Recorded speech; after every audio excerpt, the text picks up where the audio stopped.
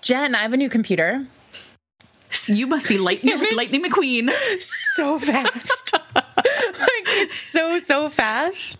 Are you flirting with danger and having another app open while you record? I have 4 apps open. It's amazing, including the new Scrivener, which means nothing to you, but to writers.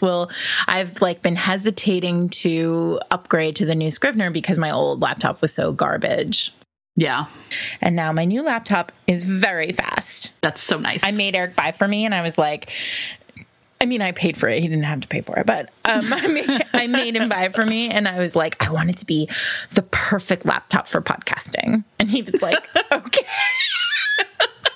So you guys, this episode is extra great. It's because I have a new podcast. It's because I have a new laptop. Welcome to Fated Mates, everybody. Welcome. It's Jen and me. Here we are in our houses. I don't even know what day it is. I keep thinking it's 924. Yeah. It's day 28, but it's for me. But I keep thinking it's Sunday, and it's actually Friday, because every day feels like Sunday now. I straight up called it Saturday at some point today, and it's also Easter weekend, so I think it's extra quiet because people are right.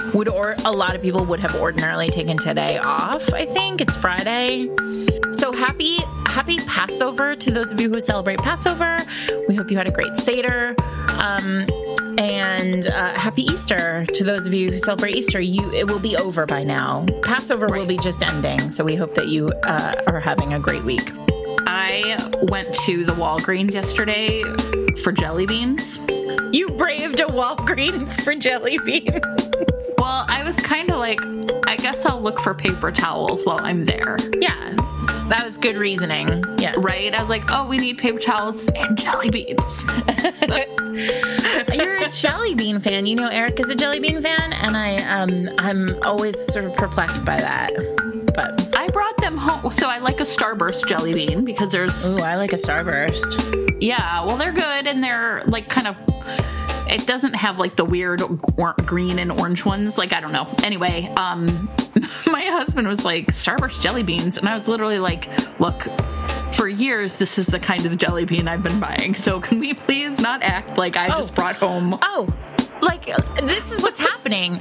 Quarantine has made everything suspect for husbands. I don't know if this is happening to everybody else, but it's happening to me too, so I feel you, friend.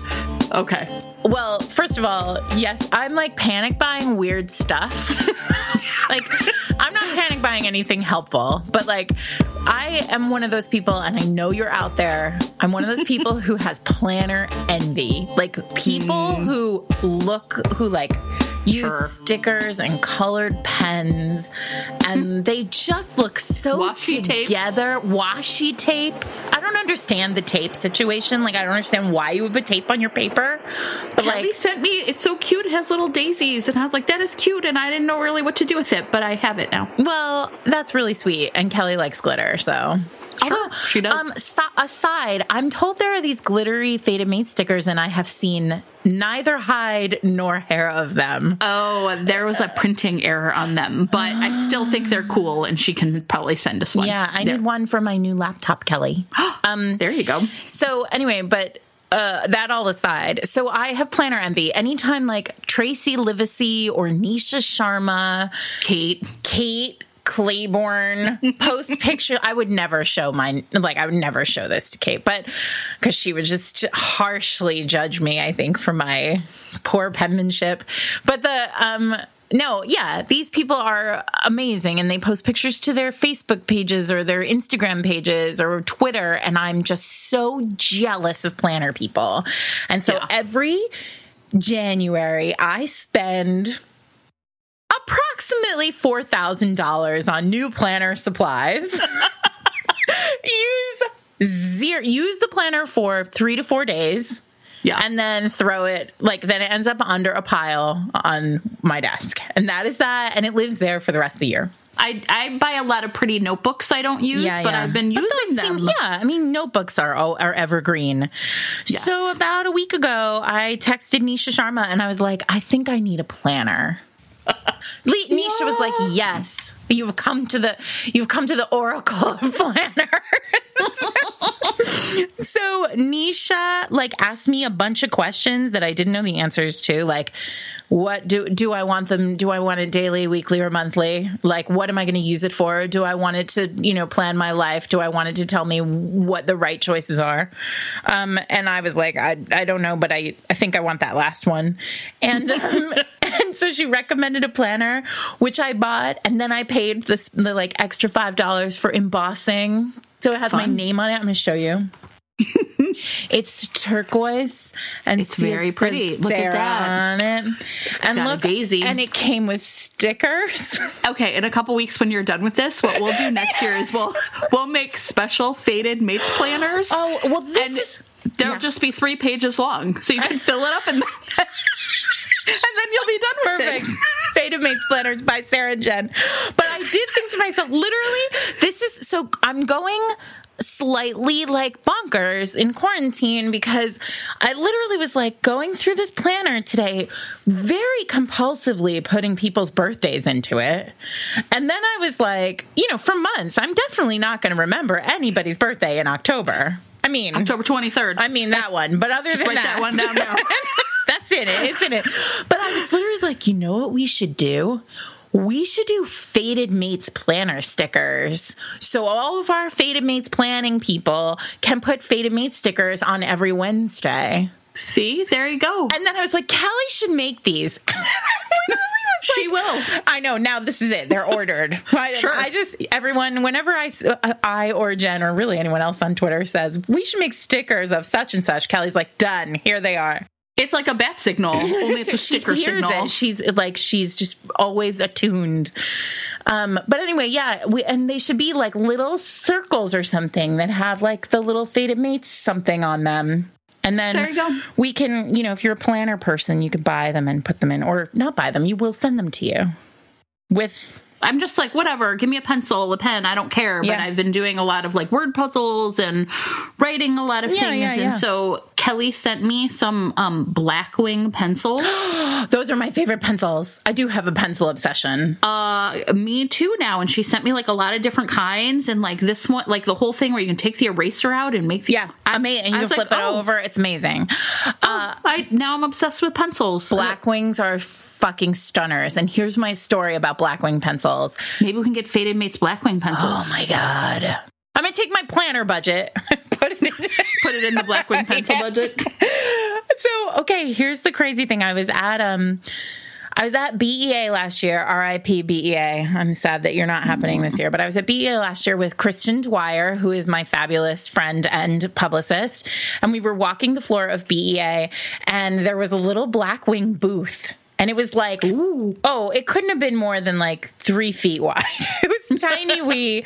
And there was a guy there. And I went, oh my God, Kristen, these are my favorite pencils. And she was like, wait, what? You have favorite pencils?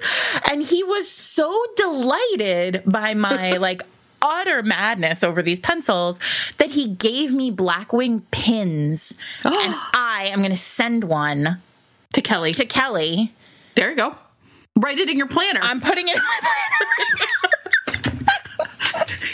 Kelly, I don't know if I'm going to be using my planner next week, which is where I'm putting this. But like, know that I thought of you. Yeah, exactly. No, it's amazing. So yeah, I feel like that's it. We're all just doing new things. And it was funny. I was talking to a friend of ours who lives in California, and I was like, and he's like, well, how's it going? We were talking, and I said, all I really spend money on is food and puzzles. Because I'm really worried. I've discovered I love jigsaw puzzles. I'm worried I'm going to run out of them. Oh, did you read that story in the Times about how like the jigsaw puzzle companies can't keep them in stock? I was like, yeah, because I keep ordering them. Sorry, everybody. I really am writing this down. Pin to Kelly. Here's my other problem is I really feel like all I do is look around my house and think, why is that here? But I'm afraid to get rid of things because maybe I'll need them. You probably won't, though. I know. So much stuff. Yeah, seriously, you probably won't. Eric brought me a box the other day and he was like, I found this box of stuff. Do you want to go through it? And I was like, have I touched this box in 3 years? He was like, no. I was like, throw it out. Like, whatever's in there can't possibly be valuable to me. But here's the problem. I don't know if you do this on your, and I don't know I've never been to your house, so I don't know what your neighborhood's like, but our neighborhood in Brooklyn, people who live in cities kind of know this. Like, there's like a constant cycling of junk. Yeah. Like, people will come. I put my junk on the street. You pick it up. 6 months later, my junk is your junk and it's out on the street again. Right? Yeah. The problem is that right now we have a backlog of junk in our house. Ordinarily, like, I literally have a giant carrier bag filled with books that I ordinarily would have put outside on the street on a nice morning, and they would be gone within 2 hours. Sure. But nobody's picking anything up off the street right now. We have a little free library down the block, and I put things in there and they go. Even now? Yeah, even now. Because I just feel like people probably wipe them down and take them or whatever. Yeah. I think for me, the other problem is I had to go to my office and bring home 8 weeks worth of teaching supplies, like books. Yeah. And there's nowhere for them. And so I'm just well, because you can't go furniture shopping. Like, you can't find a... No, I know, although man. I'm 5 seconds away from ordering like shit on Wayfair. Like, just give me a little desk and a little shelf, and but then I'm going to be annoyed that I have it. What am I going to do with it? Then it's just more junk in my house. Well, then you're going to put it on the street and become someone else's junk. Yeah, there you go. It's a miracle of city living. It was actually pretty funny because we used to joke. We had this neighbor for many, many years, and every time we put anything outside that was like furniture of any kind, he would just pick it up and take it into his house. And we were like, what is his house What's it like in there? look like? Like, how is he just filling his apartment, which is the same size as our apartment, with all of our like jettisoned furniture? And then they moved a couple of months ago, and all of our furniture returned to the sidewalk. Well, and it's pretty great, like old friends. Okay, old friends. We still don't want you, though.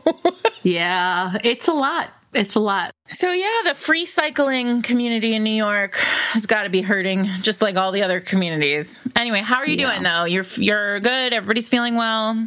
Yeah, we're fine. Good. I'm tired of being in my house, but...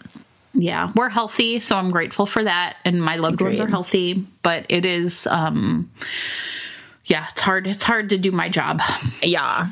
This way. Yeah, well, teaching... You didn't get into it to teach this way. You got into it to yell at children right to their faces. My secret's out. I don't know.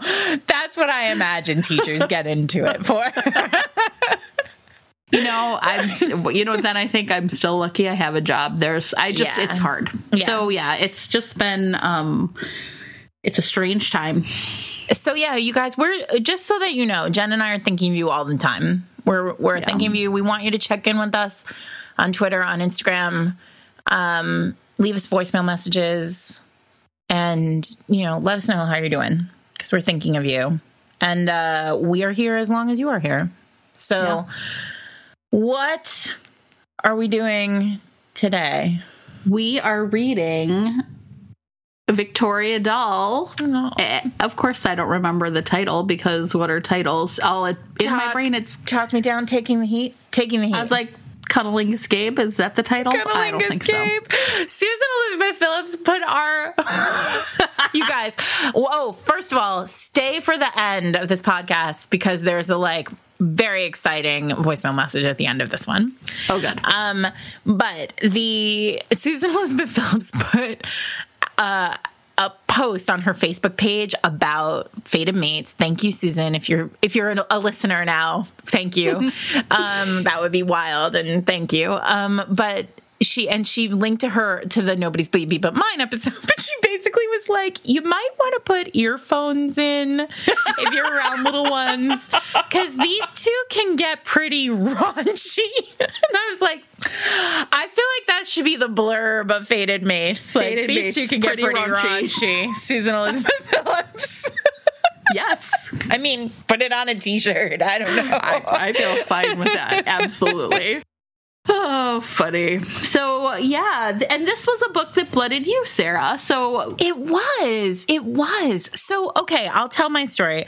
I have really liked Victoria's books for a long time. I feel like she, now, of course, in classic us fashion, I'm not going to remember any of the titles, but I feel like I was introduced to her with, I think she wrote a book called Flirting with Disaster that was like, you know, enemies to lovers, but like in a really like hot, intense way where the characters were all really beautifully drawn. And I think that Victoria writes contemporary romance that it just transcends what a contemporary. It showed me a whole new way of contemporary romance being. And you know what's really funny is as I was rereading it, I was rereading Taking the Heat. I came to Taking the Heat, you know, right.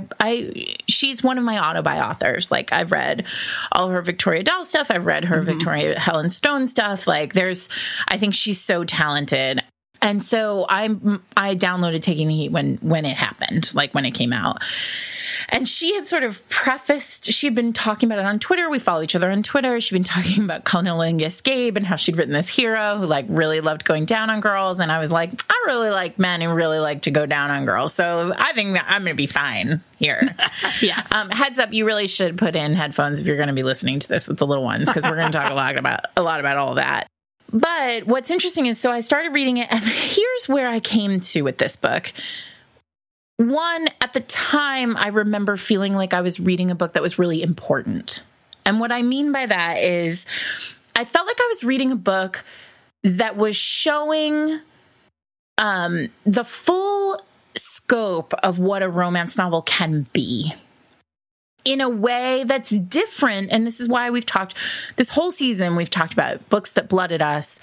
And we've talked about so many books that we read when we were young. But I read this book as a grown woman, like who had been reading and writing romance novels for a long time. And what this book really showed me was it was important in a different way. It wasn't important in the way that I feel like Priest was important because it did the thing related to Catholicism. It wasn't important in the way that I feel like Lord of Scoundrels did the thing and like transcended the genre. I feel like this was important because it showed that like modern contemporary romance that is both sexy and funny with like really authentic modern characters who could easily be your friends could also tackle things and say like, romance can be all the things at once. Yeah. And I feel like it's not that. For me, that was really transcendent for me. Like, I don't feel like there are a ton of contemporary romances, issue romances that almost, had existed before. I think this was my first time reading this. And I read, though, the series. So when I got my first Kindle, I think I really rediscovered romance, like a lot of people. Yeah. And I read the series that was like Talk Me Down, Start Me Up. Oh, yeah. Those were some of the first romances. And there was also a series by Aaron McCarthy. And I remember like kind of feeling that same way. Like, I feel like these were the people, like Victoria Dahl helped me rediscover this like contemporary romance, kind of the standalone contemporary romance in the sense that it wasn't like a category romance. Because of course I read Bet Me 10 years earlier, but then it was like 2009 probably. And, you know, in the intervening years, I'd had a child and sort of stopped reading. And that's when I really kind of picked up and started reading again. And so that was like, and again, it felt like there were real issues involved. There were, so yeah, I mean, I think I had a similar experience, even though I had not read this book. It's hard. I want to sort of mine what we mean by this like issue piece, because on the surface, this book is it's common, right? Like the tropes are all very like, it's very tropey. It's the city boy comes to a small western town in Montana. I don't know. Wyoming. Jackson. Yeah. And like, there's like that very small town feel. And, you know, the heroine's an advice columnist who really is not in any position to be able to give relationship advice because she's never really been in a relationship, like a solid relationship. She's never had sex, like, but she's giving sex advice. And I really love that trope, by the way. Like the fake relationship advice columnist is like, that is one of those things that really gives me a lot of joy in a character. But like, there's nothing about it on the surface that feels, you know, transcendent. We should tell the plot too. People like it. Why don't you do it? Okay, so what happens in this book is our heroine, whose name is Veronica,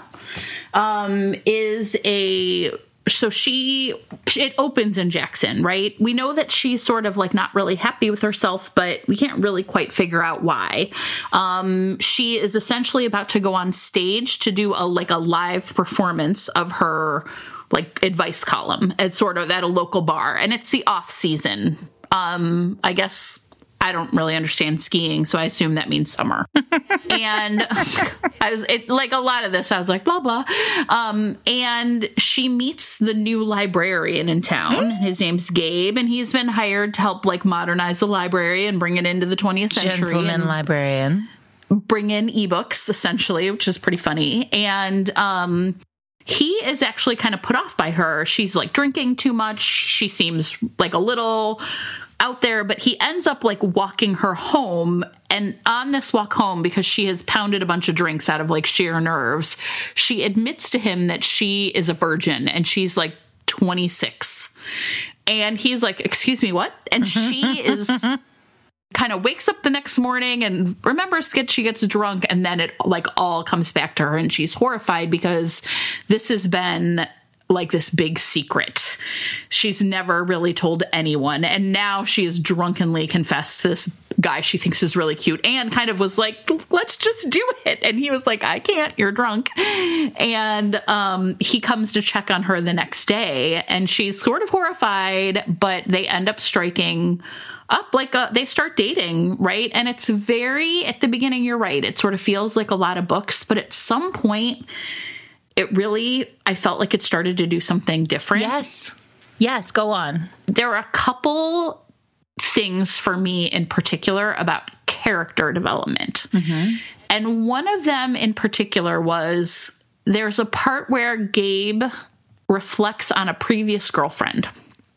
And this girlfriend had said to him, like, he essentially like didn't really want to break up with her because he was afraid to let her down. And when he finally does, she essentially like loses her temper and is like, you could have just told me, but you just always want to be the good guy. Yep.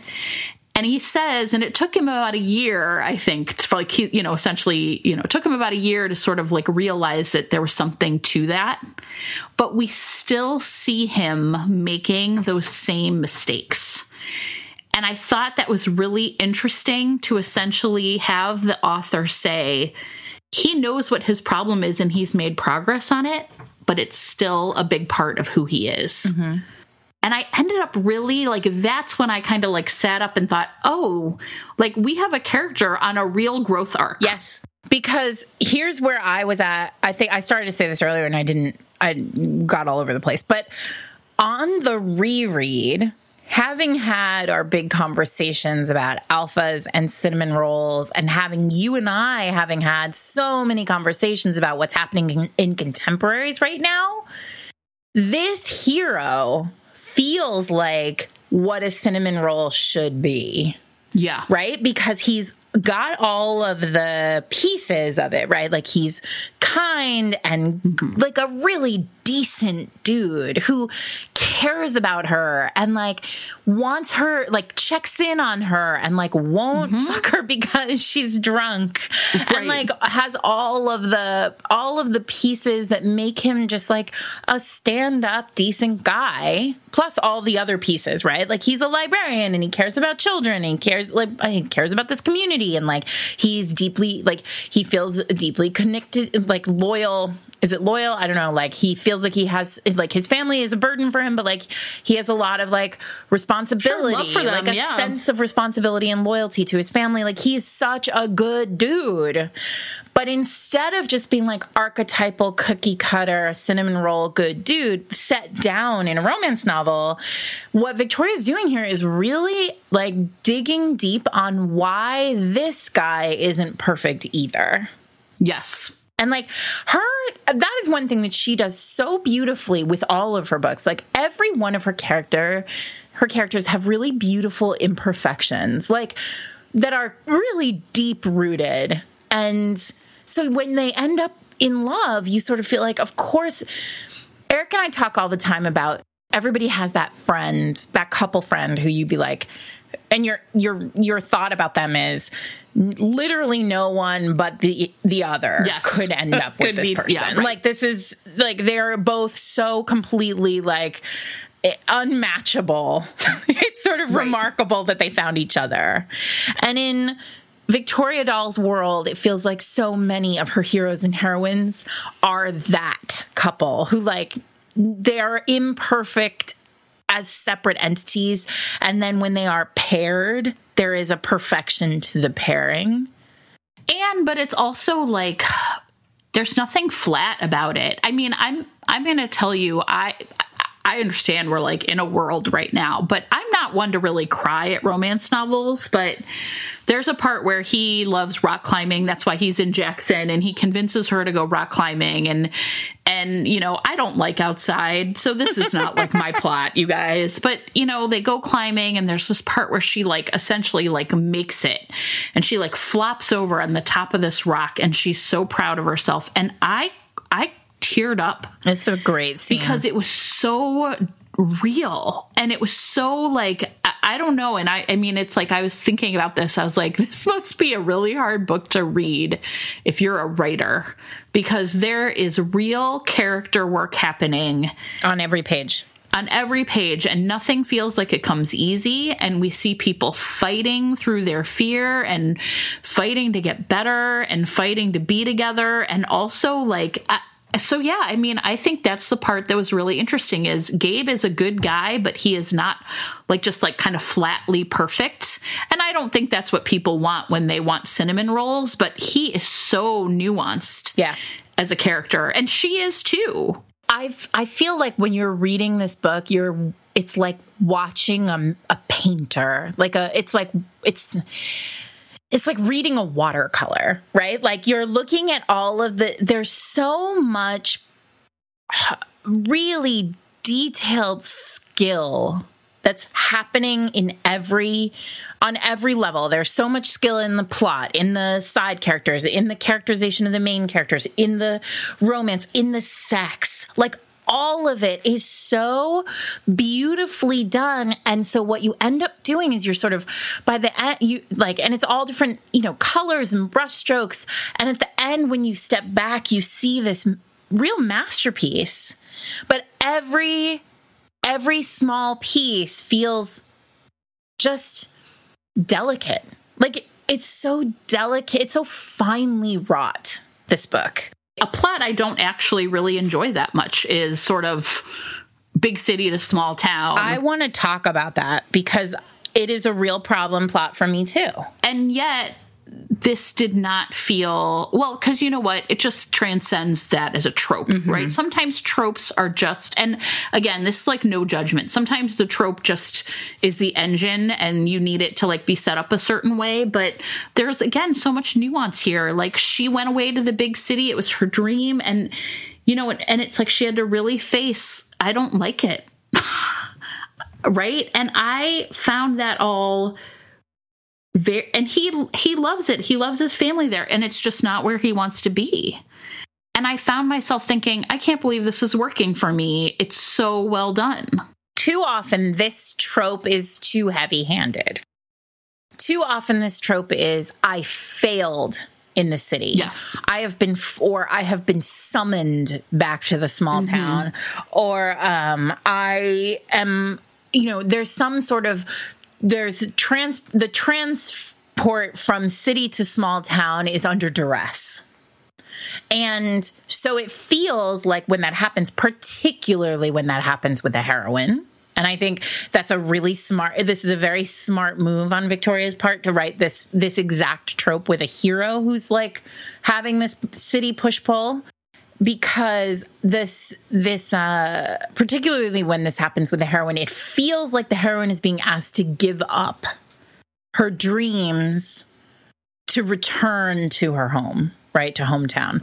And for somebody, look, that works for a lot of people. Like, I get the appeal of, like, returning home to, like, the prom king who embarrassed you at, every turn and now you're in love. Like, I get that and I feel it. But often that feels, for me, as somebody who did leave a small town and, like, did end up in a city and, like, would hate returning home, it feels to me like you're asking too much of the heroine, right? You're taking too much from her. But in this case, that's not what's going on. Like, this is two people who actually don't want to be in cities. It's never that the city is totally vilified, and it's never that the small town is totally valorized. There's this sense that both of them realize, like, it's just not the right place for me, not like this place is like pure evil or whatever. Well, and the bullying, like the sort of bullying subplot kind of, again, it's so finely done. The bullying subplot kind of underscores that because there's that sort of feel that like the small town idol isn't actually idol.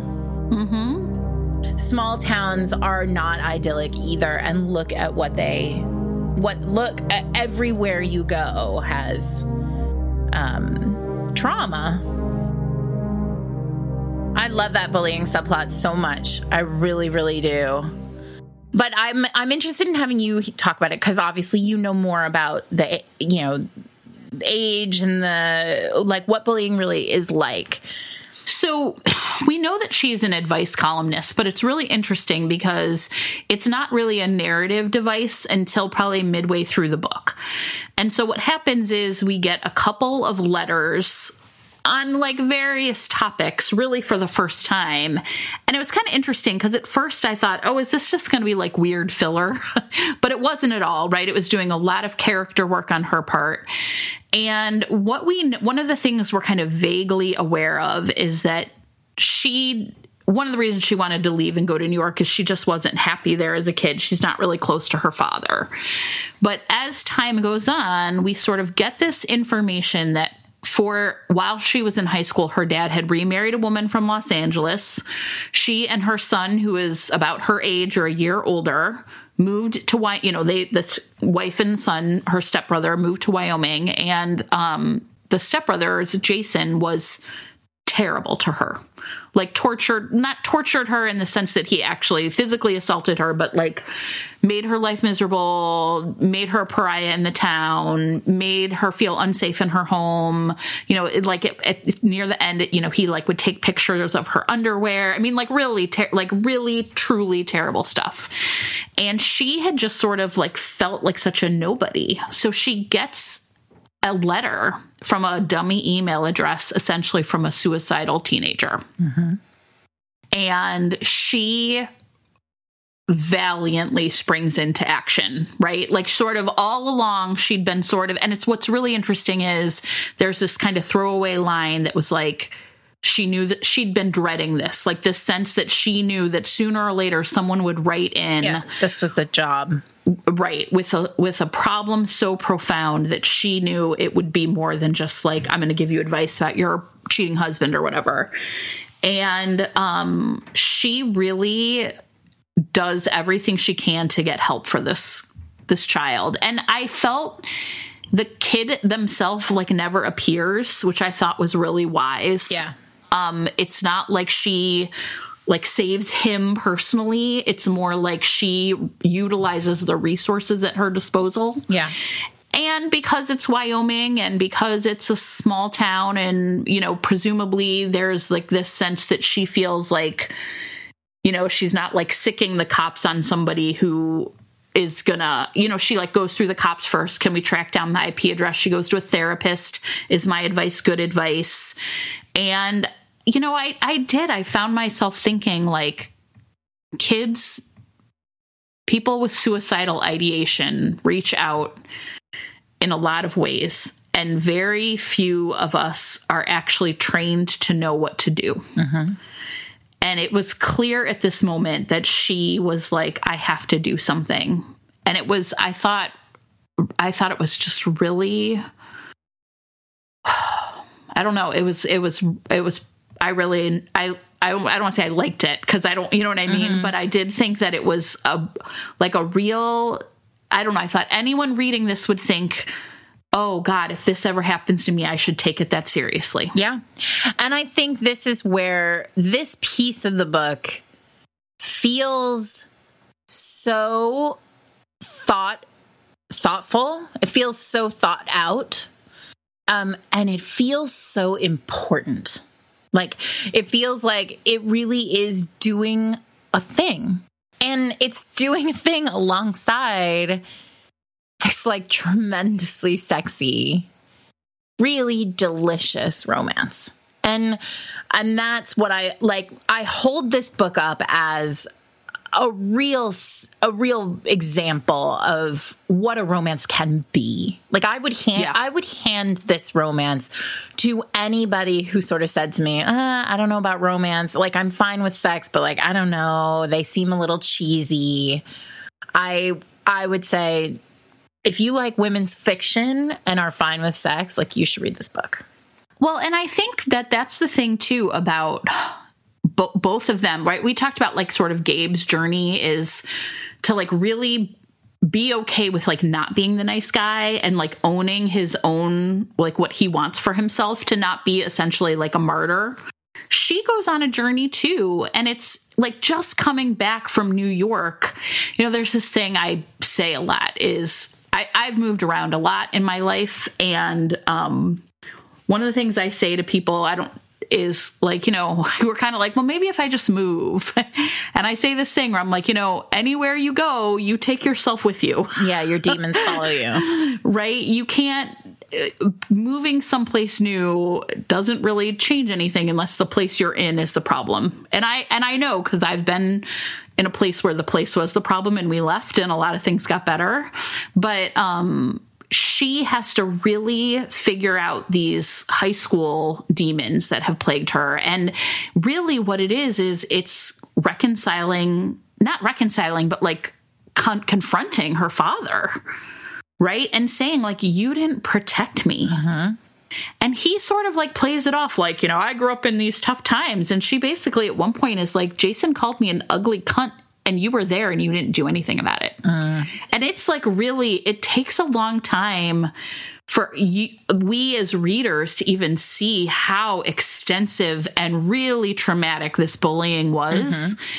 And I think that that's also really well done. Like, the sort of slow way in which she trusts Gabe, and also she trusts us as readers, essentially, right? Like, to, like, kind of slowly reveal, like, this just wasn't like he was mean to me. Well, that's why there's such power in the scenes where Veronica harnesses sort of acknowledges her own power, which is, I want to talk about sex because, I mean, I want to talk about sex always. It's so good in this book. One of my favorite moments in all of romance is the post blowjob POV switch to Veronica, like there's a new chapter that starts, and she has just given what I think is, and this is big, you guys. I think this might be the best blowjob in romance. It's, yeah. And like ever written. I'm hard pressed to think of another that is this good. There's that one with in that Elizabeth Hoyt book with Winter Makepeace. But that's it. Yeah. That's the other one. All right. Fine. I mean, I'm happy for you that you feel that way. So, I mean, I love Elizabeth Hoyt. That's not shade to Elizabeth Hoyt, but it's like, no, totally. This romance novel, the blowjob in this book is truly fantastic. All of the sex. I mean, in this all book of the amazing. sex is great. It's great, but like she has learned, right? They're having not sex, right? They're having like sexual. Well, he made her come for the first time, right? So she's basically like, I've never, I've used toys, but like I've never had an orgasm. And he's like, well, I got you. And then don't worry. He like superhero like spins around and he transforms into Cunnilingus Gabe.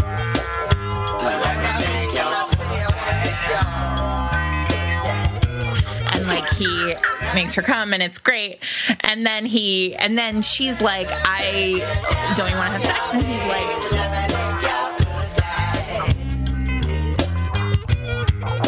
no, like this is he's very noble and good guy. And she's like, but I want you to come. And he's like, well, okay. I'm not going to say no to that, right? And so she's like, but she's nervous. Like she's like she's done this before, but like she doesn't think she's very good at it. Like her insecurities from life are just in all corners of herself. And like on the reread this week, I was like, God, this feels so real. Like you're so insecure when you spend your childhood being told that you are imperfect all the time. Like you feel imperfect all the time. All the time, yeah. And like this is real, and I know that there's a lot of discussion in romance right now about like how we don't like to see heroines who like who are riddled with self-doubt or like feel imperfect, but like fuck, I feel imperfect all the time. And so like there's something really wonderful about this because they've just had this like she's had this great orgasm and then she's like, I want you to show me, like I want you to tell me what you like, teach me what you like, teach me how to do this in a like really powerful way. And he's like, okay. And he talks her through it, and everybody knows that I really love a dirty talker, so it works great for me. But I really think that what Victoria is doing in every sentence of this blowjob is enhancing Veronica's power. Like she is stitching Veronica back together in terms of repairing her self-doubt. And then it ends, new chapter, and the first line of the chapter is her thinking to herself, I am a sex goddess.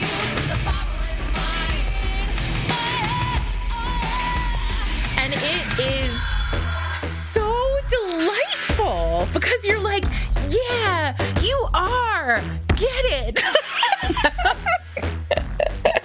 We want anyone listening to have like a sex life that brings them like I want you great all joy to and to feel that way, right? I want every listener to be like, I'm the sex goddess or God or whatever. Or whatever, like, right? And name your pleasure. That's it. Yeah, and that's it. And I think that there's this real sense of like how delighted she is to like perfect. She had so much fun. It felt so great. She can't wait to do it again. And he's like, you seem good. And she's like, I feel powerful. Like she articulates it. Like she can feel it in her. And I just fucking love it. And it feels like this is another example of like a book where the sex matters. Like people talk all the time about like, oh, romance, isn't it just porn for women? Like what, like just the sex, you can just like lift it all out. And like, it's just the same book. In this book, if you lifted this blowjob out, she would be a totally different character. They then have sex later in the book where she doesn't come. And she's kind of like, well, okay. I mean, it's all right. It was still fun and I still had a good time. And he like basically discards the condom and comes back in for Cunnilingus Game time.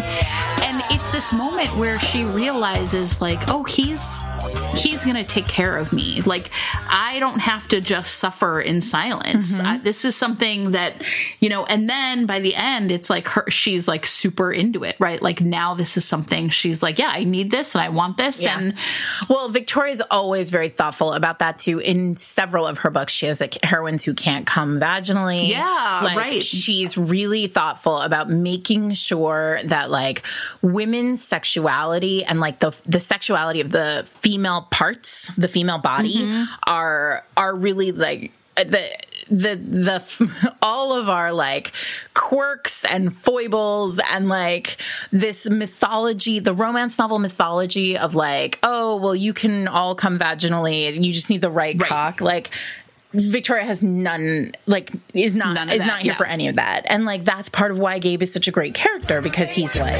gonna make it big, gonna make it spread your leg, gonna want it, gonna get it, and you never regret it. I got you. Like, yeah. Right. Sit on my face. I want you to sit on my face. Yeah. I want you all It's great. I mean, and that's the thing. I just was like, oh, God. I mean, it was so... Yeah, like when we say... Right, like the sex should develop the relationship. Like as we see the intimacy between them develop, we should see that happening in their sexual relationship too. This is a book that just does that masterfully.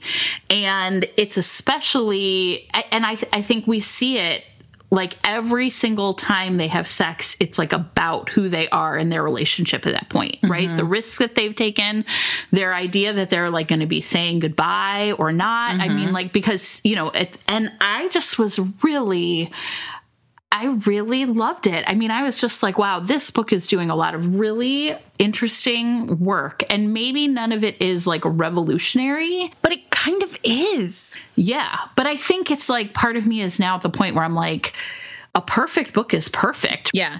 There are so many things about this book. As I was reading this time, I was like, there are so many things about this book that Jen and I should not like. On paper, this is not a book that you and I would ever gravitate to. No. Right. Oh, no. Like cinnamon roll hero in a small town. Sure. Like with a lot of like random people just sort of like tooling around, you know, the like traumatic, like bullying subplot. Like a lot of this is just not like itch scratchy for us. But it is, you're right. A perfect book is perfect. That should be the show title. Like this is, because it's not just, I mean, like this is a really like technically masterful book, but it's not just this book. It's proof. I mean, I feel like this whole season, that should be the title of the entirety of season 2, right?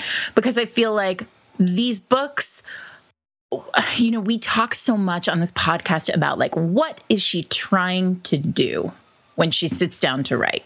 Like, what is the goal of this book? And like, does it achieve it?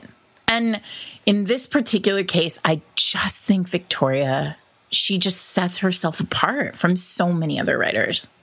When you have a character on an emotional journey like Veronica, there's always this question of like catharsis. Like, when is that journey going to feel done?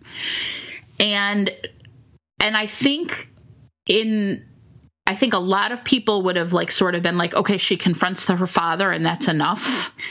And it really isn't enough, because at the end, when Gabe is like, you're going to come to New York and, you know, like, I'm going to take over my family's restaurant business. And she's like, no, I'm not going to do that. I can't be the person who watches you do this to yourself. And I think that is I think pushing through to like, yeah, confronting my dad was important, but dealing with my past was something I had to do. Living my future with like dignity and sort of according to the way I think it should be, right? That's the journey she's on. And I think that's sometimes not a mistake, but like sometimes I feel like, you know, people think like, oh, going back and like fixing my past will be enough. Right. But it's not. No. That's just a step to my future is different. It's getting you to ground zero. And then you have to keep moving. And then you have to keep moving. There's this great moment. You know, the other thing that I want to talk about the end. So I don't know, skip ahead 2 minutes if you don't want to know about the end.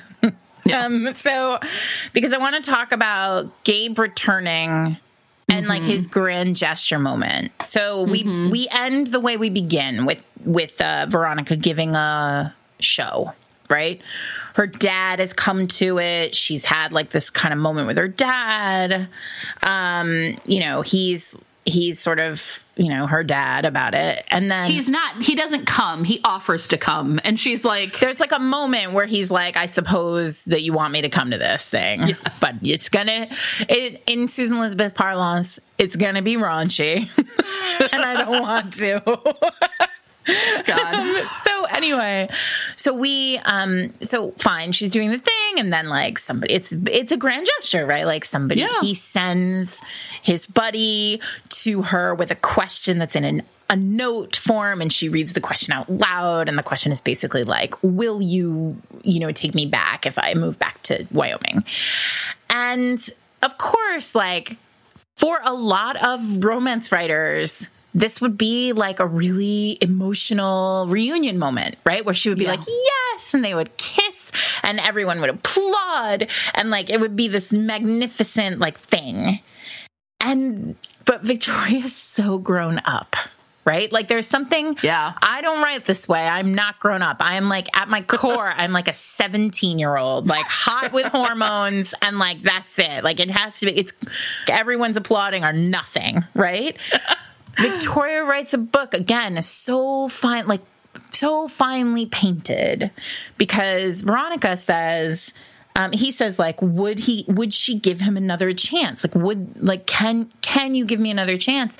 And she looks at him and she says, no. She says, I suppose that we would need to talk.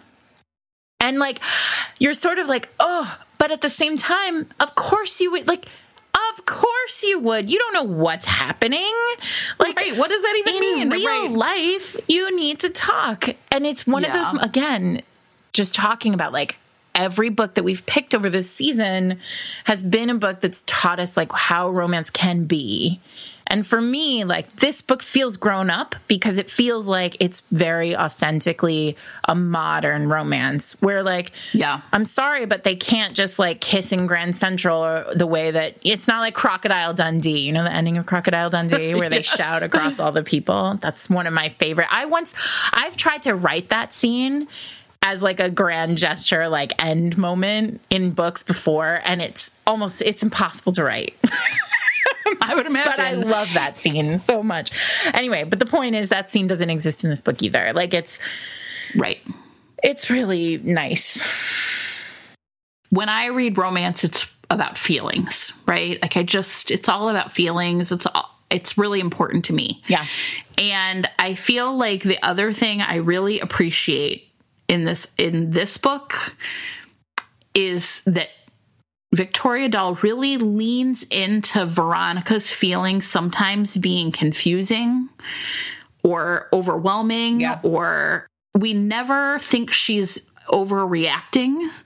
And I really feel like there's times when, I mean, you know, like sort of Gabe leaves to go back to New York and is kind of like, I don't know if I'm coming back, right? Like my dad this might be it. And she freaks out and she's really upset and she's trying to tell herself it doesn't matter. We've only been dating a couple of weeks.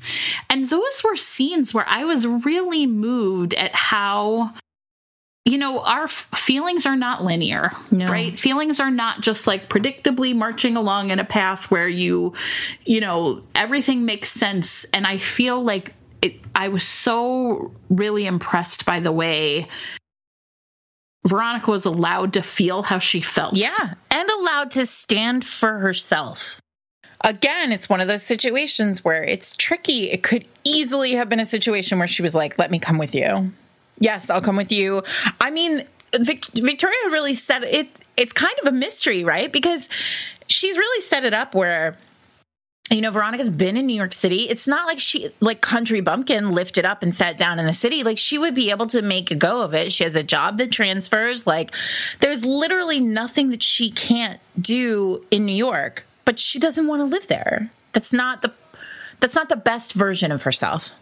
I honestly, really through the last 20% of the book, did not know how it was going to turn out. Yeah, which is real nice, right? It is nice, right? So You're like, nice. how, it's right? My favorite about romances. It is, right? Where, like, and don't get me wrong, sometimes I'm just like, I see this is all going to work out and that's great. No. And I know it's all going to work out and that's great. But I really didn't know how. Yeah. Right? How is this going to work? I talk about this all the time when I do sessions with writers, when I teach writing romance. Because the hardest part of writing romance is convincing your reader that it might not work out. When, like, every other romance novel they've ever read has worked out. So, like, they know, yeah. Cognitively, they know. Intellectually, they're like, oh, this is going to work out. But emotionally, they have to feel like it might not. And that's not easy. And I think it's because it's very clear to us that Veronica and Gabe don't know how it's going to work out. No. And that they so deeply respect each other. He doesn't believe that it'll work out because in his head, he's like, she doesn't want this version of me. Like, she doesn't want this life for herself. And that's powerful. Like, it is a powerful moment when a hero says, I am not enough for this heroine. Like, the happiest I can make her is still not enough. And I think too often when we look at romance novels, we say to ourselves, this is where we get into that sticky place where readers say things like, oh, she doesn't deserve him. You know, she wants too much. Like, he should be enough. And the reality is that if you want true, deep, abiding respect in your relationship, your partner has to understand that they are not enough on their own. You need other things to make you happy. I really loved it. Yeah. I did. I thought it was really I'm so glad. Wonderful. I'm so glad. I'm glad we picked it. I am going to go back and read about her friends. I will say, I know a lot of people are really committed to reading in order, but to me, the greatest delight in romance is when you, like, start with book 3. Yeah. And then you're like, woohoo, not only do book 1 and 2 exist. And you have that with Waking Up with the Duke, too. You have a whole Lorraine Heath family, too, to go through. There was some sort of, like, download all 3 books for, like, $8 or whatever. Work. They're on my Kindle. You know, don't get me wrong. I will read, obviously, in order, but this is always, like, a pretty good situation for me. Where I'm like, sure. When you find a new writer who, like, I mean, she's not new for you, but you found a new series, and that is a gift. Well, here's the other thing, and I'm sure you have this too. When you've been reading romance as long as we have, there are writers you love that, for whatever reason, drop off your radar. Yeah. I mean, and maybe it's just because you missed a couple new releases. Who knows? And so for me, this is also one of those things where I'm like, oh man, like, it's like rediscovering. I mean, I don't know, like, you find a book on your Kindle you forgot you loved, right? That's what happens essentially now. So it's pretty perfect. Very perfect. I think that's enough. I think that's good. I do too. I think we did it. We did the thing. We did it. I have some things. I have some housekeeping I'd like to do. Okay, please do the housekeeping. Eric has requested, okay, you guys, this is going to get a little techie, but we use something called Forecast to publish our podcast. And that's how we get the great chapters and the chapter images and all the show notes, everything that looks so great when you're looking at your podcasting software, when you're looking at your app and you see all of Jen's, like, incredibly hard work with images and stuff. That's all possible because of an app called Forecast, which is made free to podcast producers. But we are in a pandemic, and Forecast is actually made by Marco Arment, who makes Overcast, which is our favorite podcasting app here in Brooklyn at Shea McLean. Same. And if you are interested in, if you listen to us on the web, but you want to use an app, or you don't love your app, or you want to use a different app, and you want to try Overcast, please try Overcast. We're just trying to throw Marco some love because he's doing a whole lot of work for podcasting. Also, Overcast is the reason why you are seeing so much cool stuff on the website, which you should go to, fateofmates.net. I know a lot of you are asking for more content while we're all stuck at home. There's tons of content on the website. The Spotify playlist is there under music. Also under music, you can click. Eric's built this like video player, which has the music videos of all the music that has ever played in Fate of Mates. So amazing. It's bonkers. Yeah. You can find show notes. You can find transcripts of a lot of our episodes, which we're working on them. We're working on right now. There are transcripts for many of our most popular episodes.